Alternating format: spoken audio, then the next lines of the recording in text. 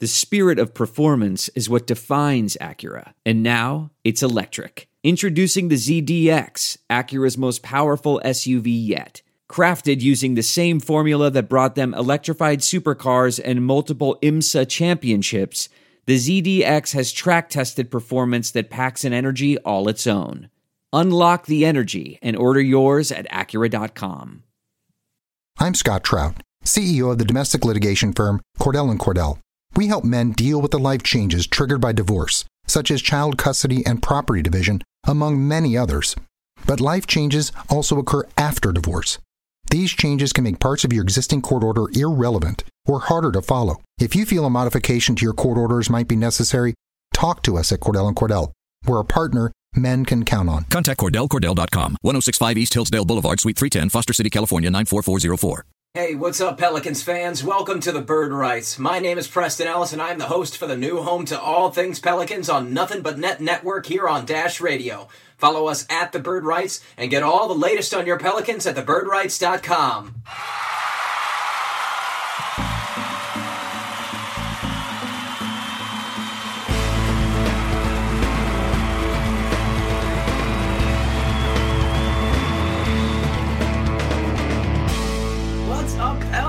Here we go. Welcome to the Bird Calls podcast. I'm your host, Preston Ellis, and today we are previewing the Portland Trail Blazers with award-winning journalist and Blazers Edge news editor, David Mackay. Hey, thanks for joining us, David.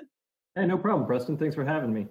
Glad to have you. Make sure you guys follow David at David Mackay NBA, and there is an Mackay. Make sure you get that right, and stay up to date with the Blazers at Blazers Edge. Also, I'm Scott Trout, CEO of the domestic litigation firm Cordell & Cordell. We help men deal with the life changes triggered by divorce, such as child custody and property division, among many others. But life changes also occur after divorce. These changes can make parts of your existing court order irrelevant or harder to follow. If you feel a modification to your court orders might be necessary, talk to us at Cordell & Cordell. We're a partner men can count on. Contact CordellCordell.com, 1065 East Hillsdale Boulevard, Suite 310, Foster City, California, 94404. Partner in crime today is none other than the editor-in-chief of the Bird Rights. Here's Oleh Kosel. What's up, Oleh?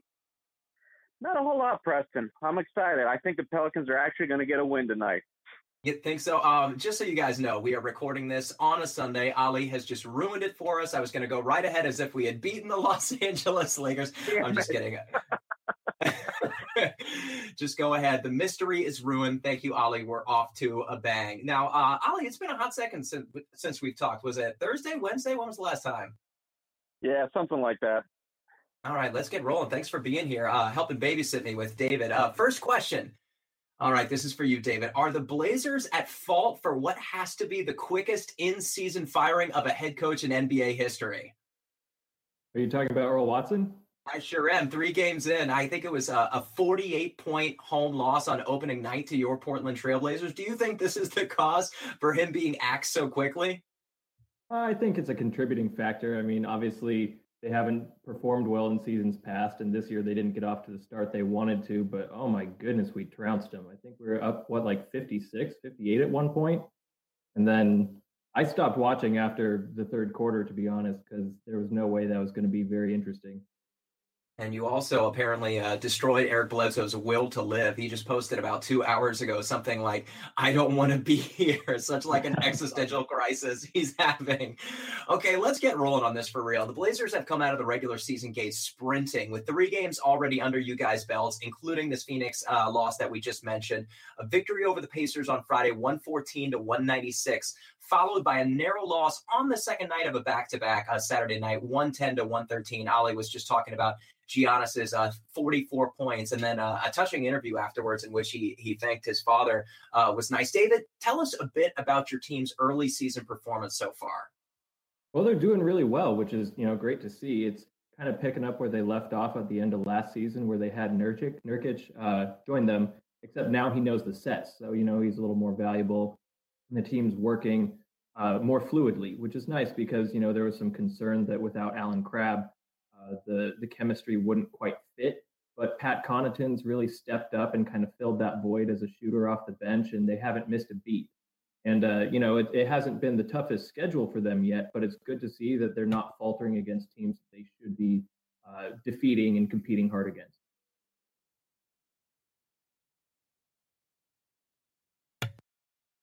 Hello? Hello?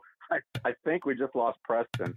I'm having technical difficulties over here. Sorry. Thank you, guys. Next time I'll put in some music in there to soothe you guys into a calm while I figure that out. I've got a new Blue Yeti. I'm very excited about it, but I'm certainly not doing very well with it so far. But I'll stop wasting your time. Now, David, you've got a three-headed monster in Dame Lillard, CJ McCollum, and pretty newly acquired Yusuf Nurkic, as you were just mentioning. Nurkic averaged somewhere around 15 and 7 post All-Star break in 30 minutes per game last season. But according to NBA.com/stats, you were talking about him assimilating into the offense and knowing the sets a little bit better. But according to this, he's shooting 35% in 3 games so far this season. Talk about these 3 cornerstones and expand a bit more about what you were saying about their offensive sets and their chemistry together. Well, he's still kind of learning. Like, obviously, it's a small sample size, so ideally he'll be shooting a little bit better. But part of that lower field goal percentage is him trying to bring his range out a bit. I know he was trying to take a 3 or 2 the other night, and they're relying on him to kind of stretch things, which is it's a role he's never been in before. But they're definitely going to try and run the offense through him in the post more often. That's something that Terry emphasized before the season began, and I think we'll see more of as the season goes on. But having a post presence for the first time, like a legitimate post presence for the first time since LaMarcus Aldridge, can only make the guards more dangerous because it gives them more room to operate and another threat on the inside. Again, this is the Bird Rights, and we are talking to David Mackay and Oleh Kosel on Nothing But Net Radio on the Dash. Oleh, chime on in here whenever you want. David, you've got a lot of wings between Evan Turner, Mo Harkless, Al-Farouq Amino, Jake Layman, and Caleb Swanigan. You've got elite or close to elite level talent at the other 3 positions in Dame, CJ, and Nurkic. But what is the development like at the 3 and the 4 with this group? Oh, it's really interesting, actually, because Caleb is impressing a lot more than people initially thought he would. Not that, people were disregarding him out of the gates or anything, but Caleb Swanigan has looked like he could be a steal in this draft at 26, and coming in and being able to contribute right away gives us something to work with at the 4 coming off the bench, which is nice because, in the past we've kind of pushed Farouq down there because he's a strong defender. We've got Evan at the 2 coming off the bench oftentimes. I think now he's been playing a little more 3, but it gives Terry lots of things to play with. He can mix and match. He can go for a strong defensive unit and put a Farouq and Harkless and go small if he really wants to, put Ed Davis at center off the bench. And so, it'd be nice to have elite level talent at every position. There are very few teams in the league that can boast close to that. But if you're going to have like a 1A and 1B for your guards and you have a firm center, you're going to need, just options. And right now, that's what the Blazers have. The biggest thing I've noticed early on this season is the fact that your wings are making the 3-point shots early. I know Al-Farouq Amino had his rough but hot stretches last season, but also Evan Turner's up over 40% to start, and Harkless. Was this something you guys anticipated? Do you think this is short sample size, or is there something to this improvement? I think it's a combination. Guys are always focusing on improving their shooting, but right now I'd say it's sample size, just because if there's one major knock on the Blazers offense right now, it's that they really don't have any shooters outside of Dame and CJ. Pat has stepped up, as I mentioned. Pat Connaughton been doing a great job, but you have players that can shoot the 3, but we only have 2 players I would consider 3-point threats. And we'll see Evan Turner kind of peter off a little bit. We'll see Farouq kind of peter off a little bit. But I'm glad that so far they've been doing well. Okay, let's throw this one to Oleh. Talk a bit about the history between the Blazers and the Pelicans, Oleh. I know last season there was that really triumphant 100-79 victory. Boogie and AD were both in the lineup. Nurkic was out, but it was kind of the biggest win with DeMarcus Cousins on the floor. We had some big wins at that point that month where Boogie either missed time due to suspensions or fouling out early. But disregarding that win last year, you said something on Twitter the other day, like the Pelicans had lost 7 in Portland in a row. Talk a bit about the history up there in Portland for us. Yeah, generally the Pelicans haven't fared well on the Western Conference road trips, and it's pretty much mostly been evident. Let me see, outside of Portland, just a few other stops. But yeah, in Portland, it seems like they've always had the Pelicans' number, whether the team would get off to slow starts or they would find a way to lose at the end. Somehow, some way, they would always get snake bitten and drop that loss. Now, this goes back well to the days of when they still had LaMarcus Aldridge. Even I think Brandon Wall was still playing. Because the last time, David, believe it or not, I think the Pelicans actually beat you guys was back in 2010, back when we still had Chris Paul. So it's been a long time since before that W last season Preston just referenced. Personally, I just attribute it to, like I said, they've never been a good travel team out west. Somehow it bothers our team. And usually, honestly, when I looked at the schedules, I did notice that there was a lot of those weird scheduling where it was on either on the second night of a back-to-back or something like that. So that never helped. But then again, you can make all the excuses you want. You'd think you'd at least get a win or two. But from my perspective, it was always execution with Casa. It was defense with lapse or vice versa. Do you remember anything clear that stands out as to why you guys have pretty much dominated New Orleans up in your building? Oh, not especially. I look back and I just remember Damien's buzzer beater. I don't remember what year that was. Was that his rookie season? That might have been his first buzzer beater in the NBA or something like that. But yeah, I remember it well. Yeah, it was. And he seems like he's thrown daggers in just about every other game, either when it's been a close score. And it hasn't been at the end like that one. But yeah, that's a good point. Way to bring that up. Remind us of Damian Lillard killing us.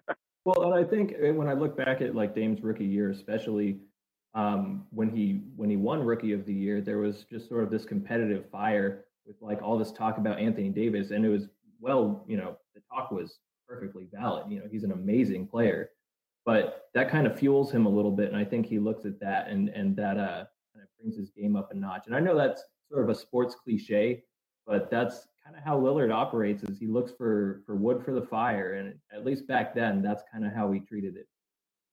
Yeah, he's a killer. I think it was in 2014. One of my favorite recent memories with my dad was we actually went to a Pelicans game in the Smoothie King Center, and the Pelicans were up by 3 with 30 seconds, and Dame took a three about 5 feet in front of midcourt. Like nobody was just expecting him to shoot it from that distance, and it swished. It went right through. Luckily, Tyreek went down and hit a fadeaway, and then LaMarcus went one-on-one with AD, and AD got a piece of it, and the building went nuts. But I remember just watching Dame in person and just thinking, like, the biblical definition of ice in your veins, a guy who has no fear, who wants to take that shot and who that shot goes in for, just a world-class type player. And I want to dive in a bit more on Dame and CJ, your all-star level point guard. These guys get snubbed repeatedly in the all-star game just because the Western Conference is so stacked. We talk a lot about people like Mike Conley, how if they were in the East, they'd be in the all-star game every year. Talk a bit about the Portland Trailblazers fans and what their appreciation is like for players like Dame and CJ.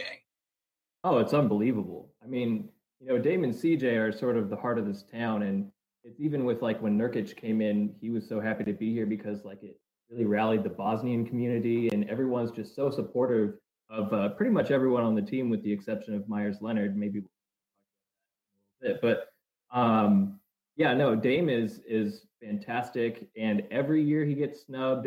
Every year people get mad about it. The voting's different this year, though, isn't it? As far as I remember, Ollie might know this better than I, but it's 1/3 coaches, 1/3 players, 1/3 fan voting. Is that right, Ollie? Yeah, that's right. I thought I saw something about the conferences not playing as big a role, or is that still? I think that's the All-Star team itself, David. At least that's what I was told. It's as to where, there's going to be team captains selected. So basically, whoever gets voted into the All-Star game, then it's going to be up to 2 people on deciding the team. So in effect, conference will not matter one bit. But if there's something more, then I'm not aware of it. Okay, gotcha. Yeah, no, it's tough because there are so many amazing guards in this conference. You got, James Harden and Russell Westbrook and Steph Curry, and they're all, they're worthy of making it, and they're all in huge markets. And, Dame's up here doing his thing, and I like to think that he's about the same caliber, but it's really hard to replicate that voting base. David, here's the question I've been really wanting to ask you. Is your fan base, everybody that follows the team closely, experts, fans, you name it, are they set on a Damian Lillard, CJ McCollum tandem in the future? And the reason I bring this up is because I remember you guys, your site, I believe it was David Deckard, your guys' editor, kind of raised the question, should they try and trade CJ for a better fit next to Lillard, so as to where they could be, a more powerful team? Because two smaller guards in the backcourt, everybody was saying, it's kind of a hard team build as to where you're kind of limiting your ceiling. You guys still kind of think that way, or has that changed? Well, it's interesting because I think people are a little more sold on it now than they were before, especially now that CJ is looking like an all-star as well. And it's hard to look at two all-stars on one team, regardless of the problems they have, and say split them up. Defense is the major issue that they may still face. I think that was what fueled the fire for those talks was, needing a better defensive presence at the wing, which is, again, what they've tried to do with Harkless and Aminu to really bolster that. But I think at this point, they really shouldn't be split up because they operate so well together. And now that they have an anchor in the post, that is definitely helpful for them too. But I see the interest there. I mean, you definitely want to have a well-rounded team. And right now we're sort of a glass cannon. We go out and we pour in points and points and points and points, and then you try and stop someone else from doing the same, and you just can't. And that comes with having two kind of undersized guards out there playing next to each other for extended minutes. And I think that's part of why people were so excited about potential Paul George talk last summer. And, it'll be something to address moving forward, but I think the city is committed to those two players. Again, this is the Bird Rights, and we are talking to David Mackay and Oleh Kosel on Nothing But Net Radio on the Dash. Let's get into lineups a little bit and offensive sets. As you were referencing earlier, the Pelicans have been really successful utilizing this 4-5 pick and roll when they've employed it between AD and Boogie, utilizing screens to get the matchups that they like with AD, and even allowing Boogie to control the offense from the top of the key and at the elbows. The Pels offense, though, has been in a bit of a disarray since losing expected, I guess we call him a player coach or floor general, Rajon Rondo, forcing Drew Holiday back into his uncomfortable playmaking role. Although the Pelicans did secure Jameer Nelson tonight, we're not totally sure of what his playing time will be tonight. But anyway, you've got one of the best backcourts in the NBA, as we discussed in CJ and Dame. What kind of offense are we going to expect from the Blazers on Tuesday night, David? Threes and threes and threes and threes and threes. That's typically the Blazers' calling card, but you're also going to see Dame especially going to attack. They'll look to attack. You're going to see them moving the ball through Nurkic in the post. They're kind of figuring things out with the offense just because you've got so many different lineup options. But it really depends, if they're going to put Evan out there, if they're going to put Mo out there, if they're going to put Farouk out there. It's kind of hard to determine right now what they're going to do. But I will say that in the past, they've liked to trot out Myers Leonard against DeMarcus Cousins just because he's like 7'1" and built like a superhero. I don't know if they'll do that tonight, or sorry, not tonight, but on Tuesday. But we'll kind of see. All right, cool. And you were talking a bit about Myers Leonard being matched up on DeMarcus Cousins. Before we get into specific matchups, talk a bit more about Pat Connaughton and this bench unit of Shabazz Napier, some of these wings we were discussing, like Swanigan, you said, has been impressing early. The Pelicans tend to make their first bench guys go in probably at about the 5-minute mark of the first quarter. And then early on the second, you see like a large dosage of bench guys. When does Terry Stotts usually start to implement his bench, and what kind of guys are we going to see there at the end of the first quarter? Well, he likes to go pretty early. In fact, Pat's been getting on the floor pretty early on in the first quarter, and CJ usually will he'll take a point, so they'll sub Dame out. CJ moves to point. We'll bring in some guy that's shooting guard, and it's going to be. Let me think about this. Who are you guys running at the 3 right now? Right now we're starting. Actually, I'll let Oleh take this. He knows this better than I do. No, I was just going to say it's just for looks. Dante Cunningham is the starter. He's just filling in for Solomon Hill, who's injured. So Alvin Gentry wants the size and the length. But considering you guys start, who is, I believe, Mo Harkless, I could see that Cunningham not getting nearly as many minutes, and maybe somebody like either a combination of Etwan Moore and Darius Miller, depending who's having a bigger game, to get a lot more of those minutes at the 3. Okay. Yeah, so we're definitely going to see Mo coming out there, and what's going to be weird is like, okay, so you guys are running AD and Cousins at the front court, obviously, and Farouk is a phenomenal defender, but like he's not long enough to guard AD very well. But the Blazers don't have tons of options there, so maybe they'll put in Ed a little bit earlier. He's referring to Ed Davis. Yeah, Ed Davis. Sorry, I have to make sure I'm specifying. But sorry, I was just going to say one big thing though is Ed Davis, and I remember I also wanted to ask you about Nurkic. Both of these guys have struggled in the past against both AD and Cousins respectively, where I think they've gotten in a lot of early foul trouble. Is this something you foresee possibly happening, or maybe how could Terry Stotts avoid it, or what's his like backup plan, or is there one? Backup plan will have to be Caleb, just because he's a big, strong body.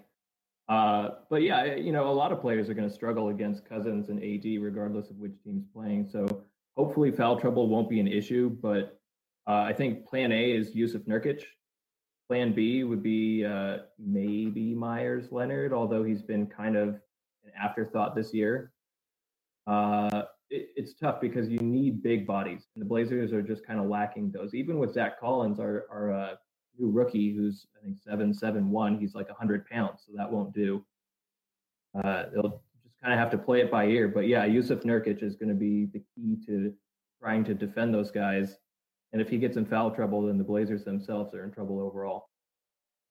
Now, talk a bit about Evan Turner. He's shooting really well, according to NBA.com/stats, but I just remember earlier from his days in Boston, he was this guy who had to have the ball in his hands in order to make his offensive game work. How has he been assimilating this season with Dame and CJ? And can we expect to see a lot of him with the first unit, or is he the type of player who kind of heads up the second unit now? He does a lot of work with the second unit, but he also plays with the starters. I think when he's out there with the second unit, you'll see a little bit more facilitation. And then when he's playing with the first unit, usually what he's trying to do is look for that mid-range shot, which, in today's NBA isn't like statistically the sexiest shot to take, but that's where he excels.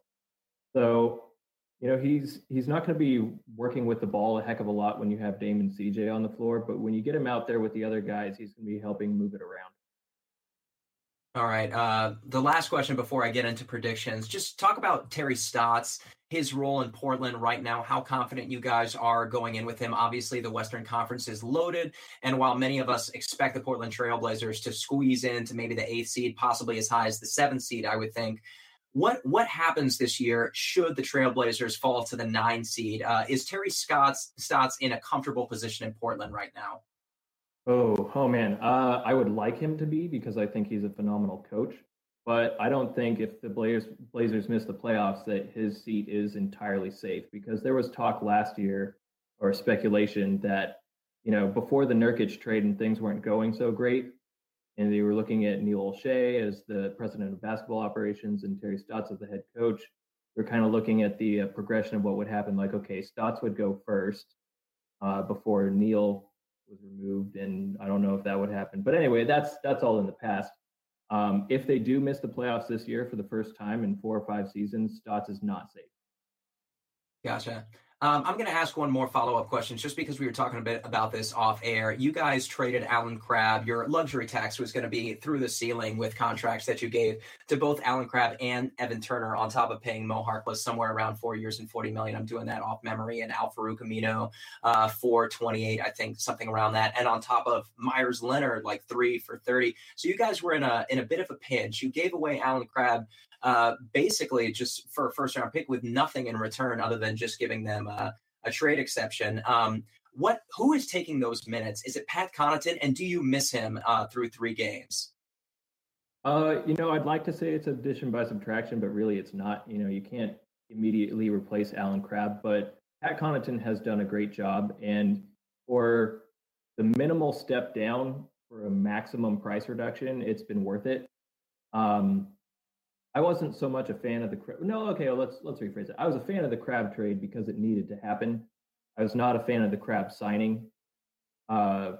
But to sign a bad contract and then to get rid of it for a player that you need to stretch, Andrew Nicholson, who was owed $20 million, is kind of rough because like people were really excited, like, oh, we didn't even have to attach a first round pick to get rid of him. And it's like, well, I mean, this was your big signing last year, and you gave him away for like a cost. You know, we already stretched Festus Ezeli, we already stretched Anderson Varejao, and now we're paying, I think, nearly $3 million a year through 2024 to stretch Andrew Nicholson, and we got literally nothing back, like you said. But I digress. It's been nice having Pat actually like really step up. I don't know that a lot of people foresaw that, and if he can continue this production, he's going to be really valuable. I remember that he's been kind of billed as a 3-and-D guy for a long time, but I'm trying to remember which metric it was. His defense was not fantastic. He would impress with a flashy steal now and then, but it's not like the team's defensive makeup is drastically altered by his absence, and the three-point shooting has been made up for. So as long as the Blazers can move ahead with the guys they have, I'm happy with the Crabbe trade because we needed to save money. Ollie, sorry, go ahead. Yeah, I was just saying, David, Pat Connaughton's really interesting to me because you just already went ahead and mentioned short sample size with most of your forwards on the wing. How are you sure that he's not going to fall into that? Because all I remember about this guy was how he was getting ready to basically leave professional basketball and go back to baseball, after his contract was up. So I guess that's done a complete 180, huh? Well, it wasn't so much that he was prepared to leave, but that was kind of always the speculation because in the summer he likes to do training stuff with the Orioles who drafted him, and has been mentioned by every announcer thus far, 3 for 3, that he was drafted by the Orioles. We'll see if we hear it again on Tuesday. But yeah, he's always been a really strong shooter. That's his upside. I mean, if you go back to his draft profile, you can see his vertical is incredible, but like we're not really counting on him to be explosive. We want him to stand in the corner and sink shots. And so far, he's done a great job of that. And it could be sample size. You're right. I mean, it's unfair of me to say that this production will absolutely continue, but I'm a lot more confident that this isn't a fluke compared to, say, Evan Turner, who historically has been a 4-3. Mm-hmm. Harrison, I've got one more question for David real quick because he touched on it. David, you just mentioned that you guys are not happy at all with all the dead money sitting on your books, Festus Ezeli, Andrew Nicholson, and whoever else. Is Varejao still on there? I can't even remember. Yeah. But okay.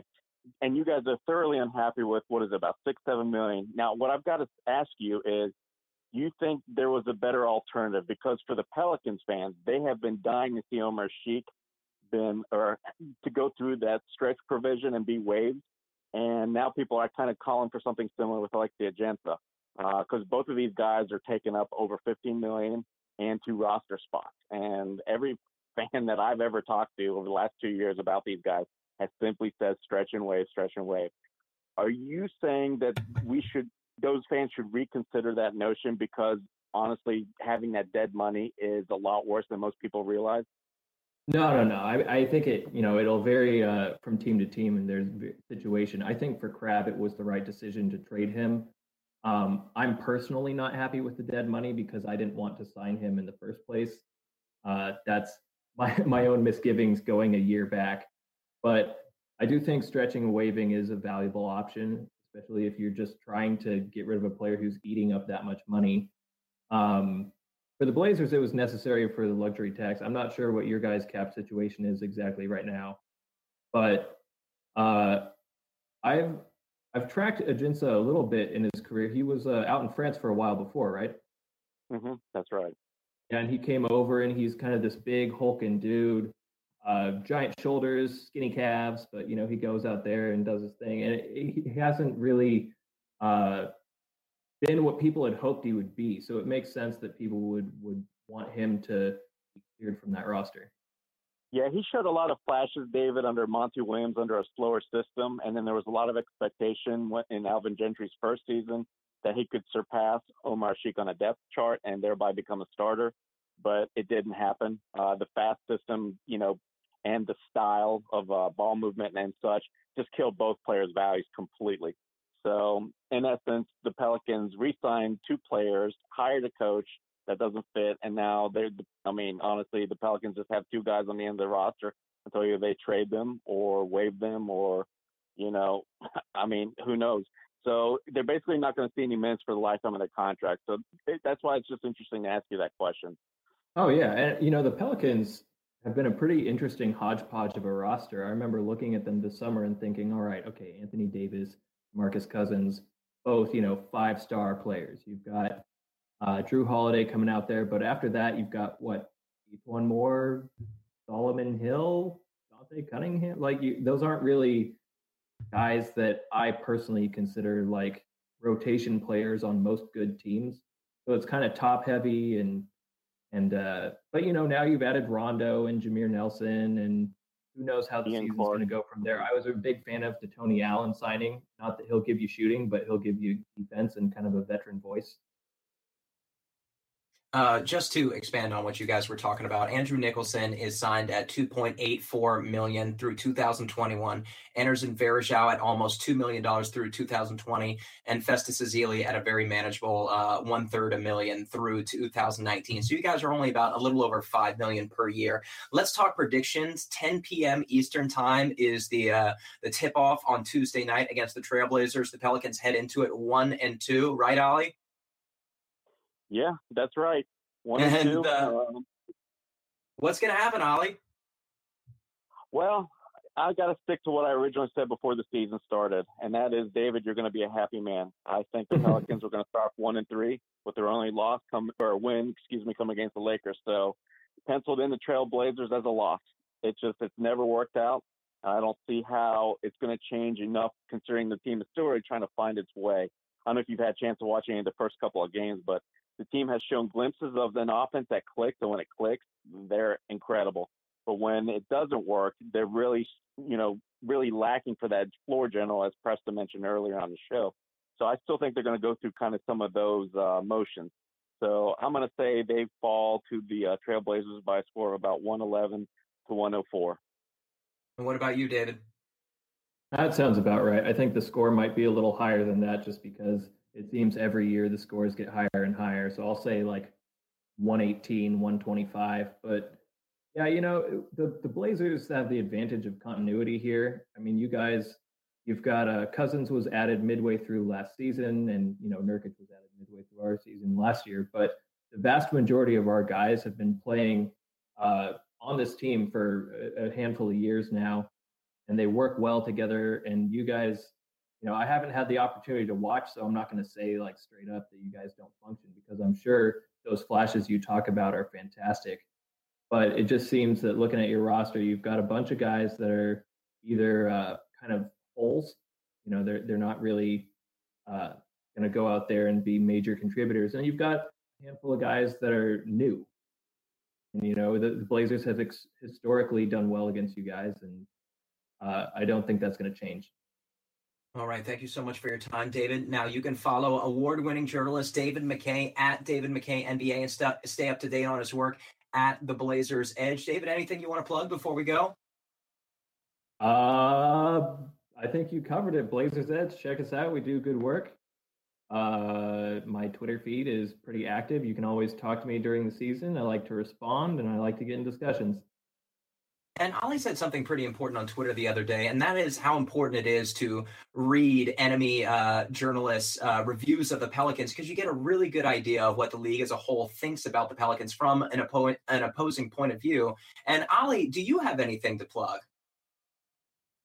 Actually, not really. We've been doing such a good job where we've been covering recaps in podcast and written form. We're just still trying to get a sense of when this team's going to turn it around, because everything I've seen in the locker room, they think they're a good team. DeMarcus Cousins made a point of mentioning that they all looked at each other late in that game against the Golden State Warriors and said, "We're good. Damn it, we're good." So we're hoping to see a glimpse of that in these next couple of games. And if we do, hey, we're going to start writing happier articles again. If that Golden State Warriors matchup on Saturday is in any indication, although they were on the second night of their back-to-back, Memphis pretty much took it to them. Hard-fought game, but Memphis ended up pulling it out late. So who knows? We might have just lost to two of the best teams in the West. We'll find out soon, though. David, thank you so much for your time. We've got two more matchups this year, both in the new year. Hopefully we'll talk to you then. Yeah, I'd be happy to be back. And hey, I'm pulling for you guys. I've always been a Cousins fan. Thanks, buddy. And Ollie, anything you want to say? Parting shots? No, thank you for joining us, David. All right, that was David Mackay. And now for part 2 of our podcast, where we'll be bringing on Blazers Edge, Stephen Dewald. And now we welcome onto the pod another contributor to Blazers Edge. This is Stephen Dewald. What's up, Stephen? Hey, Preston. Thanks for having me on, man. I'm excited to talk about a little more basketball now that the season's underway.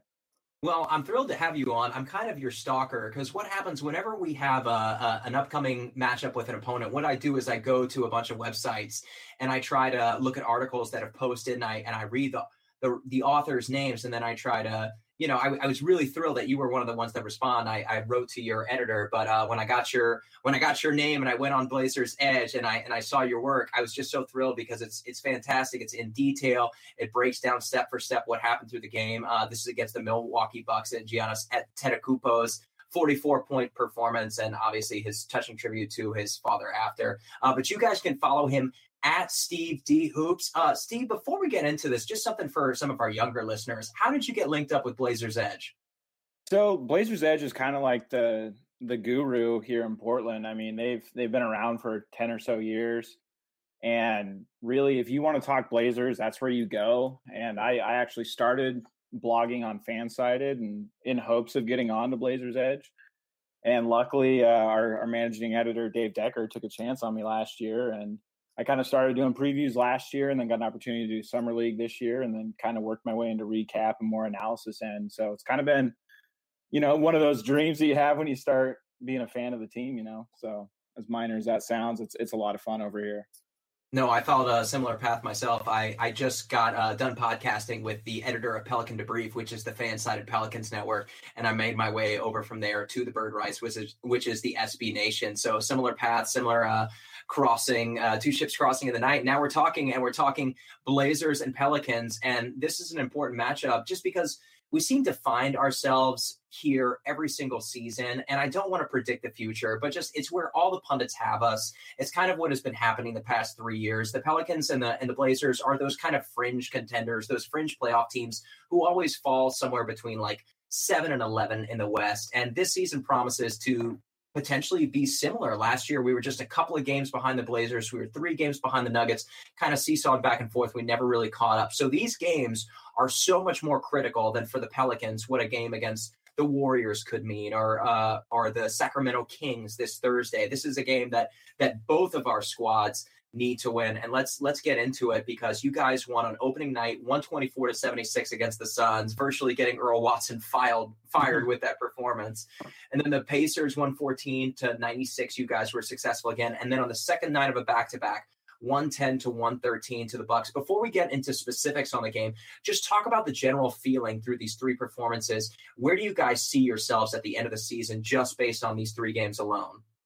I think it's a little hard to read into those first 2 games because it's mixed, because those are games that I think everybody felt the Blazers should win, and you have to win those games. Like you said, it's so tight at the bottom end of the Western Conference that those are teams you have to beat. Now, the margin of victory is where kind of that extra optimism creeps in. But, I mean, Earl Watson's fired now. The Pacers don't really have a true superstar. I mean, they have Miles Turner, but Miles Turner didn't play against the Blazers. So it's really hard to kind of read into those. But the margins of victory look good. And then kind of really the Bucks game, I think there was a lot of good things that happened in that game. It's just that Giannis decided to play out of his mind, and there was just moments in that game where there was nothing the Blazers could do, and they just weren't equipped to kind of stop a guy on the wing like that. So that's a problem the Blazers are going to run into. I mean, you're going to be facing Paul George in Oklahoma City, and the Minnesota's loaded up on the wing too. So hopefully this isn't a test or a sign of things to come for them.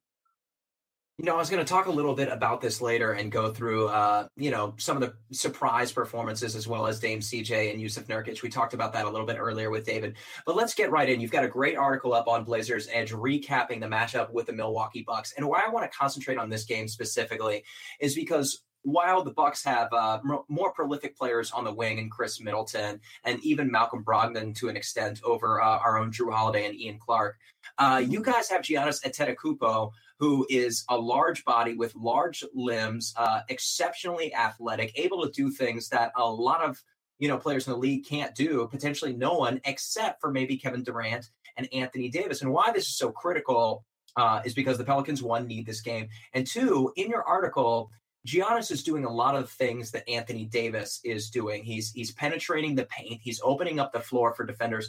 Talk a little bit about Giannis's performance and why it was so difficult for the Blazers to keep him occupied.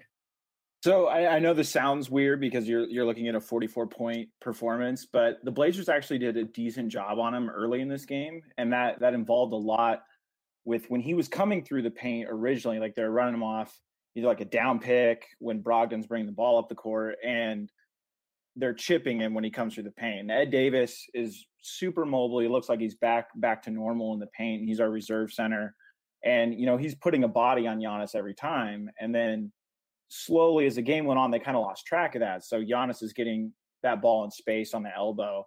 And basically at that point, the Blazers had Evan Turner on him, who has, there's a major size disadvantage between those two guys. And Turner was giving him space and daring him to shoot. But Giannis is such an unbelievable athlete that he was using that space to get ahead of steam towards the basket. And then when they were finally kind of starting to seal that off and send help his way, the Blazers had problems controlling outside shooting. And you had Mirza Teletovic and Tony Snell went 6 for 8 from 3 last night. And that just really compounded the problems the Blazers were already facing with Giannis scoring so many points in that second half. Now, that's something the Pelicans are going to have to capitalize on. In the first quarter of our 2 games thus far, the Pelicans have shot really well. I'm drawing from memory, but I think 5 of 7 in the first quarter in the opening matchup against the Grizzlies. They ended up finishing 7 of 25. And then in the second matchup against the Warriors, they started out 6 of 8 from 3, but then slowed out significantly through that game.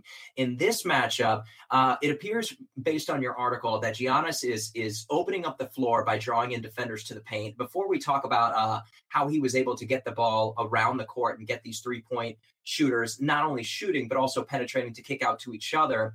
Talk about a little bit more about Ed Davis and Evan Turner, because I would never expect Evan Turner to be matched up against Anthony Davis. But was Giannis Antetokounmpo just destroying Ed Davis? Who else do you think could potentially be matched up against somebody like an Anthony Davis?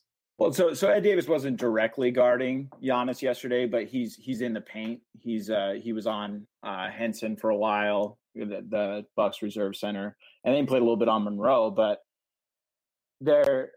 he was in charge of kind of putting a body on somebody that came through the paint. Now Turner is actually a lot better on-ball defender than a lot of people give him credit for. The problem with him was he was just getting posted up by Giannis, and I would be surprised to see Turner guard a guy like Anthony Davis. I think you're more likely going to get a heavy dose of Al-Farouq Aminu tomorrow. And I don't think some of the stuff that the Blazers had success with Giannis early, they're going to be able to do against the Pelicans, just because if Ed Davis is coming over to chip on Davis or help Davis, you're going to most likely be leaving Boogie open. And that's not a dance the Blazers are going to want to be doing on Tuesday night. Now, something that David alluded to was that he expected some version of Myers Leonard or Ed Davis being paired against DeMarcus Cousins. He compared Myers Leonard to having like an Olympian type body, something that could withstand a lot of punishment from a physical guy like DeMarcus Cousins. How would you see that matchup going, and who else would you see paired against him? As far as Cousins, I would say Myers really hasn't seen the floor for the Blazers, but Myers does have a history with DeMarcus Cousins. They kind of, I think it's more on Portland's end of he was brought in to be a nuisance to DeMarcus when he was in Sacramento to try to kind of get him agitated and try to get him maybe a technical. I mean, Myers definitely has the body to do it, but I just don't see him. He hasn't been a part of Stotts' rotation so far this season. So I'd be kind of surprised. I think you're going to see a little bit of Nurk, and the problem with that is getting Nurk outside the paint. I think Boogie's taken, which I looked at before I got on here, is taking like 8 threes per game, which I don't think that's something that Nurkic is going to be equipped to do, is to step out on that, because he's really in charge of sinking back in the paint on those pick and rolls that teams tend to put Damian Lillard in. I would say probably you're going to be looking a lot at Ed Davis. You're going to be looking at Al-Farouq Aminu, possibly on Anthony Davis, and at times on DeMarcus Cousins, depending on how the lineup is. I don't know if you're going to see Swanigan in this game, just because of the height disadvantage, but he definitely has a body that can to match up with these guys, but he just doesn't have the experience right now. I mean, this will be his fourth game, so I would be shocked to see Myers Leonard, but that's just my personal take. But he definitely has the body and the prototype, but that's kind of the conundrum that the Blazers have been with Myers Leonard since he got here. So that's kind of what I'm expecting on Tuesday. Let's talk help defenders. What's been happening with the Pelicans is they've been opening quarter shooting well, and then second, third, fourth quarter, they've been dropping off a bit, and teams have been sagging off the shooters and getting into the paint a little bit more. And Anthony Davis and DeMarcus Cousins have had that bigger wing guy come in and help and play a little bit of defense with the 4-5 already being paired on him. Who is your best help defender? Who's swiping at the ball, taking the ball from behind, rejecting from behind? Who do Anthony Davis and DeMarcus Cousins need to grow eyes in the back of their head for? I think Maurice Harkless is a guy that has looked sharp in the first three games. I mean, last night he was definitely the quietest of the three games, but his first game against the Suns, he was all over the place. And I think that's something that the Blazers are going to try to do a little bit more in this game. Is I would assume they're not going to be as hesitant to send help like they were the other night against Giannis. And if they're going to be sending help, I think it's going to be along that baseline. Whoever the Pelicans put in the corner, they're going to probably try to put Harkless on him so he can kind of cheat over and just make that shooter beat him from the outside. Al-Farouq Aminu is another guy, but a lot of these guys, Harkless and Aminu, are picking up defensive assignments most nights that either Damian Lillard or CJ McCollum aren't necessarily equipped to handle. Whereas with the Pelicans, I could see Stotts just kind of rolling the dice and saying, look, we're going to play Ian Clark and we're going to play these guys on the outside and just kind of see what happens and focus all our attention on the guys in the paint, kind of like what you're alluding to with the start of the question. You talked a little bit, I don't know if we addressed this earlier, but just about Chris Middleton of the Milwaukee Bucks, a wing guy who's got a little bit of speed and energy to him, fighting around screens, and some of your wing guys like Al-Farouq Aminu and Mo Harkless having trouble chasing those screens. And then we've got slower-footed guys who are going to get minutes, like a Dante Cunningham and a Darius Miller. How important is it for the Pelicans offense to have these quicker-footed players like Ian Clark and Drew Holiday, and each one more running around screens? Is this something that routinely takes advantage of the Portland Trailblazers defense? So Ian Clark specifically is kind of the Blazers killer. In his first two games against Portland last year, he went 17 for 19 for 45 points combined in those two games. And it's definitely a symptom of that, where you're just running him off multiple screens. Now, some nights CJ McCollum comes to play off those screens and he looks good. Like he had a couple good games against Klay Thompson last season. But for the most part, those really active guards give the Blazers problems. And last night, that was definitely the Bucks' game plan in the first quarter. I think their first 5 possessions all involved running Middleton off multiple screens. And what that just does is it gets those guys out of place. And with Portland, your 2+ mobile defenders are Al-Farouq Aminu and Maurice Harkless. And if you can kind of get them either stuck on one of those picks, if you're running them on multiple ones, you're going to get a matchup that's favorable for your offense against the Blazers. Okay, we've talked pretty much significantly about the Pelicans on offense. And now I want to talk about the Pelicans on defense, because you've got probably one of the best backcourts in the league behind maybe only the Golden State Warriors. Forgive me. This is my third podcast in a row. You've got Anthony Davis and DeMarcus Cousins in the paint, and David Mackay said that you guys are going to be just raining threes for the bulk of the game. But talk about these guys crashing into the interior. What kind of attackers are they? All of us have seen Damian Lillard. He can be a magician down there, and CJ McCollum, obviously, I think he's scoring 27 points per game through the two games. Actually, first of all, talk about that suspension that he got for leaving the bench in Phoenix. What kind of ordeal was that? It's a kind of a goofy situation just because it is preseason basketball, but the rules are the rules. I mean, if you come off the bench and you cross that line, you're going to serve a suspension, and CJ should know that, and the coaches on the sideline should know that. That being said, there was still a game left in the Blazers preseason, and it's not like CJ is a repeat defender, so I thought it was a little ridiculous, and they could have at least just gave him a fine and gave him the token suspension for that last preseason game.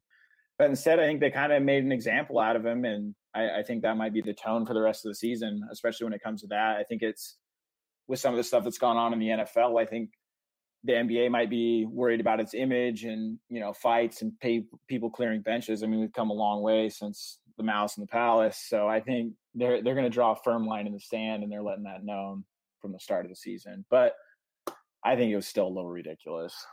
Yeah, it's funny. The Mouse of the Palace isn't even where I went. I immediately went to that Phoenix Suns matchup in the Western Conference Finals against the San Antonio Spurs. And to this day, I'm not a Suns fan by any means. I like watching them play. I've been to Phoenix multiple times, and I've actually been in the Phoenix Arena, and it's a fun event to watch the Suns play.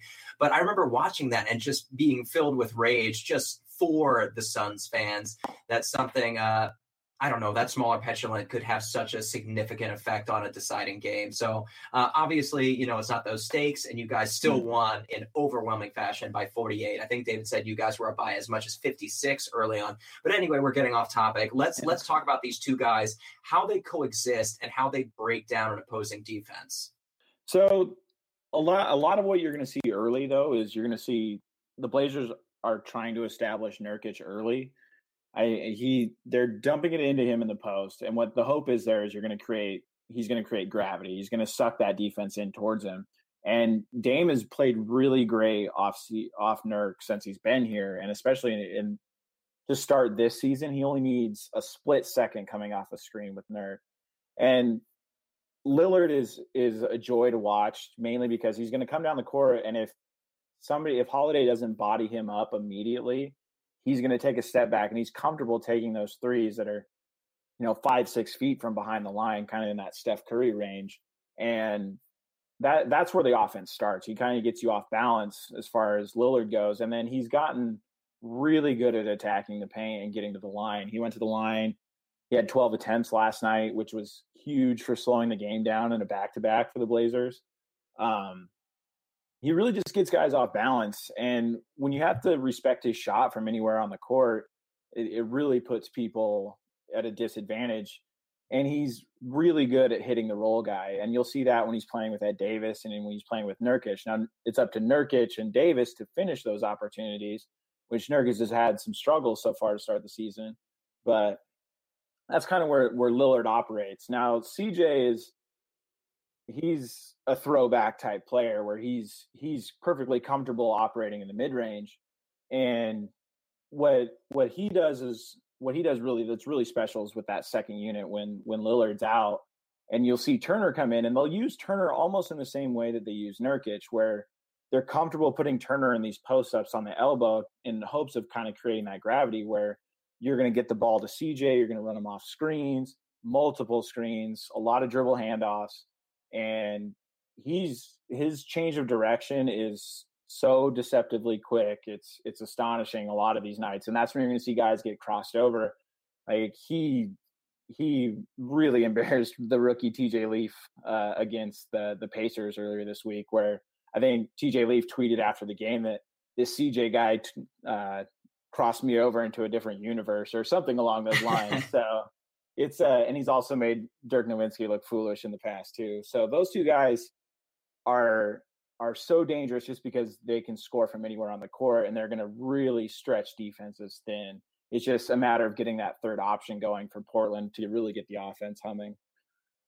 Something I talked about with Mark King of Grizzly Bears Blues that I liked and I wanted to ask you as well is with every matchup you can expect the Pelicans' big guns, DeMarcus Cousins and Anthony Davis, and even Drew Holiday to a less extent, to put up some combination of 70 points. And I would assume we can expect the same thing from Dame and CJ and Yusuf Nurkic. But week to week, why we need experts is to find out who's going to be that role player, who's going to come up big. And for the Pelicans, for the first 2 games, it has been Ian Clark on offense. And on defense, we rely on the energy of Dante Cunningham, something that opposing teams might not necessarily be looking for. But then when they watch the game, they're like, how is this guy beating us? Well, that guy just happened to be hot that week. And that's why I need you, Stephen. Who is going to be your offensive linchpin outside of those top 3? And who's going to be your guy on defense that's really going to, get a couple of turnovers and really turn the tide of the game? So on defense, I'll start defense. I'll start on the back end of that.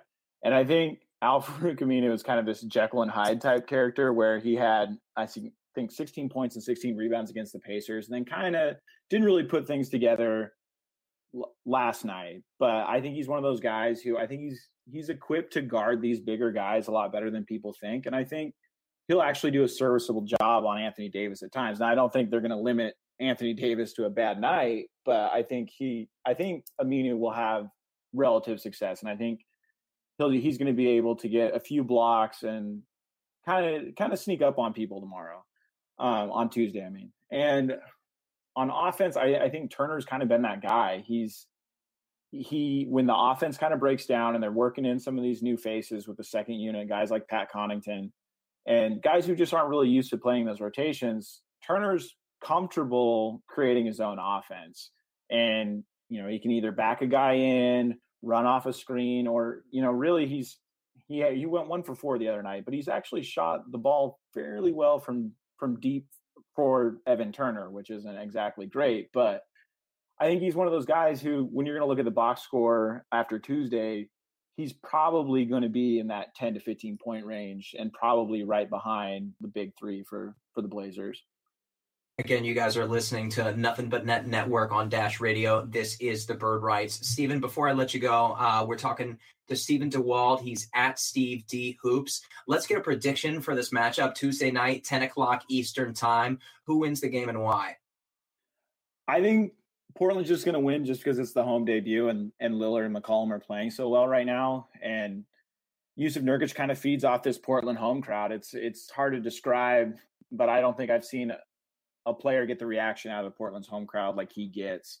So I'm going to say 118, 112 Blazers, but it's going to be a lot of offense, and I wouldn't be surprised to see Anthony Davis well over 30 points on Tuesday night.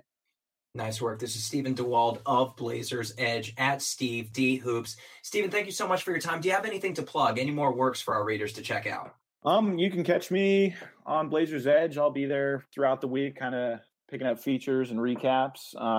If by chance you're interested in NFL writing, you can also find all my work that I do inside the SB Nation for the NFL side by following me on Twitter. But other than that, it's been a joy being on the show, Preston.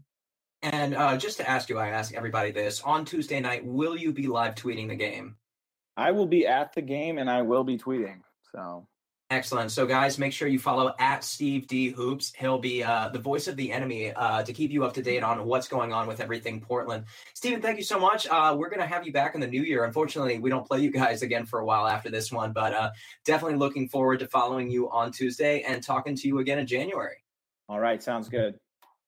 Thanks for listening to the Bird Rights on Nothing But Net Network here on Dash Radio. Now, if you haven't already, subscribe to the podcast on iTunes by searching the Bird Rights NBA podcast. Follow us on Twitter at The Bird Rights for all the latest and best coverage on your Pels. And if you really like the show and you want to show us even more love, give us a rating and review on iTunes. Your help has gotten us to more than 35,000 downloads at this point. A feature on Blog Talk Radio on the main page and a spot here on Dash Radio's new basketball concentrated network. And as always, if you have any questions, direct them to @PrestonEllis and we'll answer them by the next show. Let's go, Pels!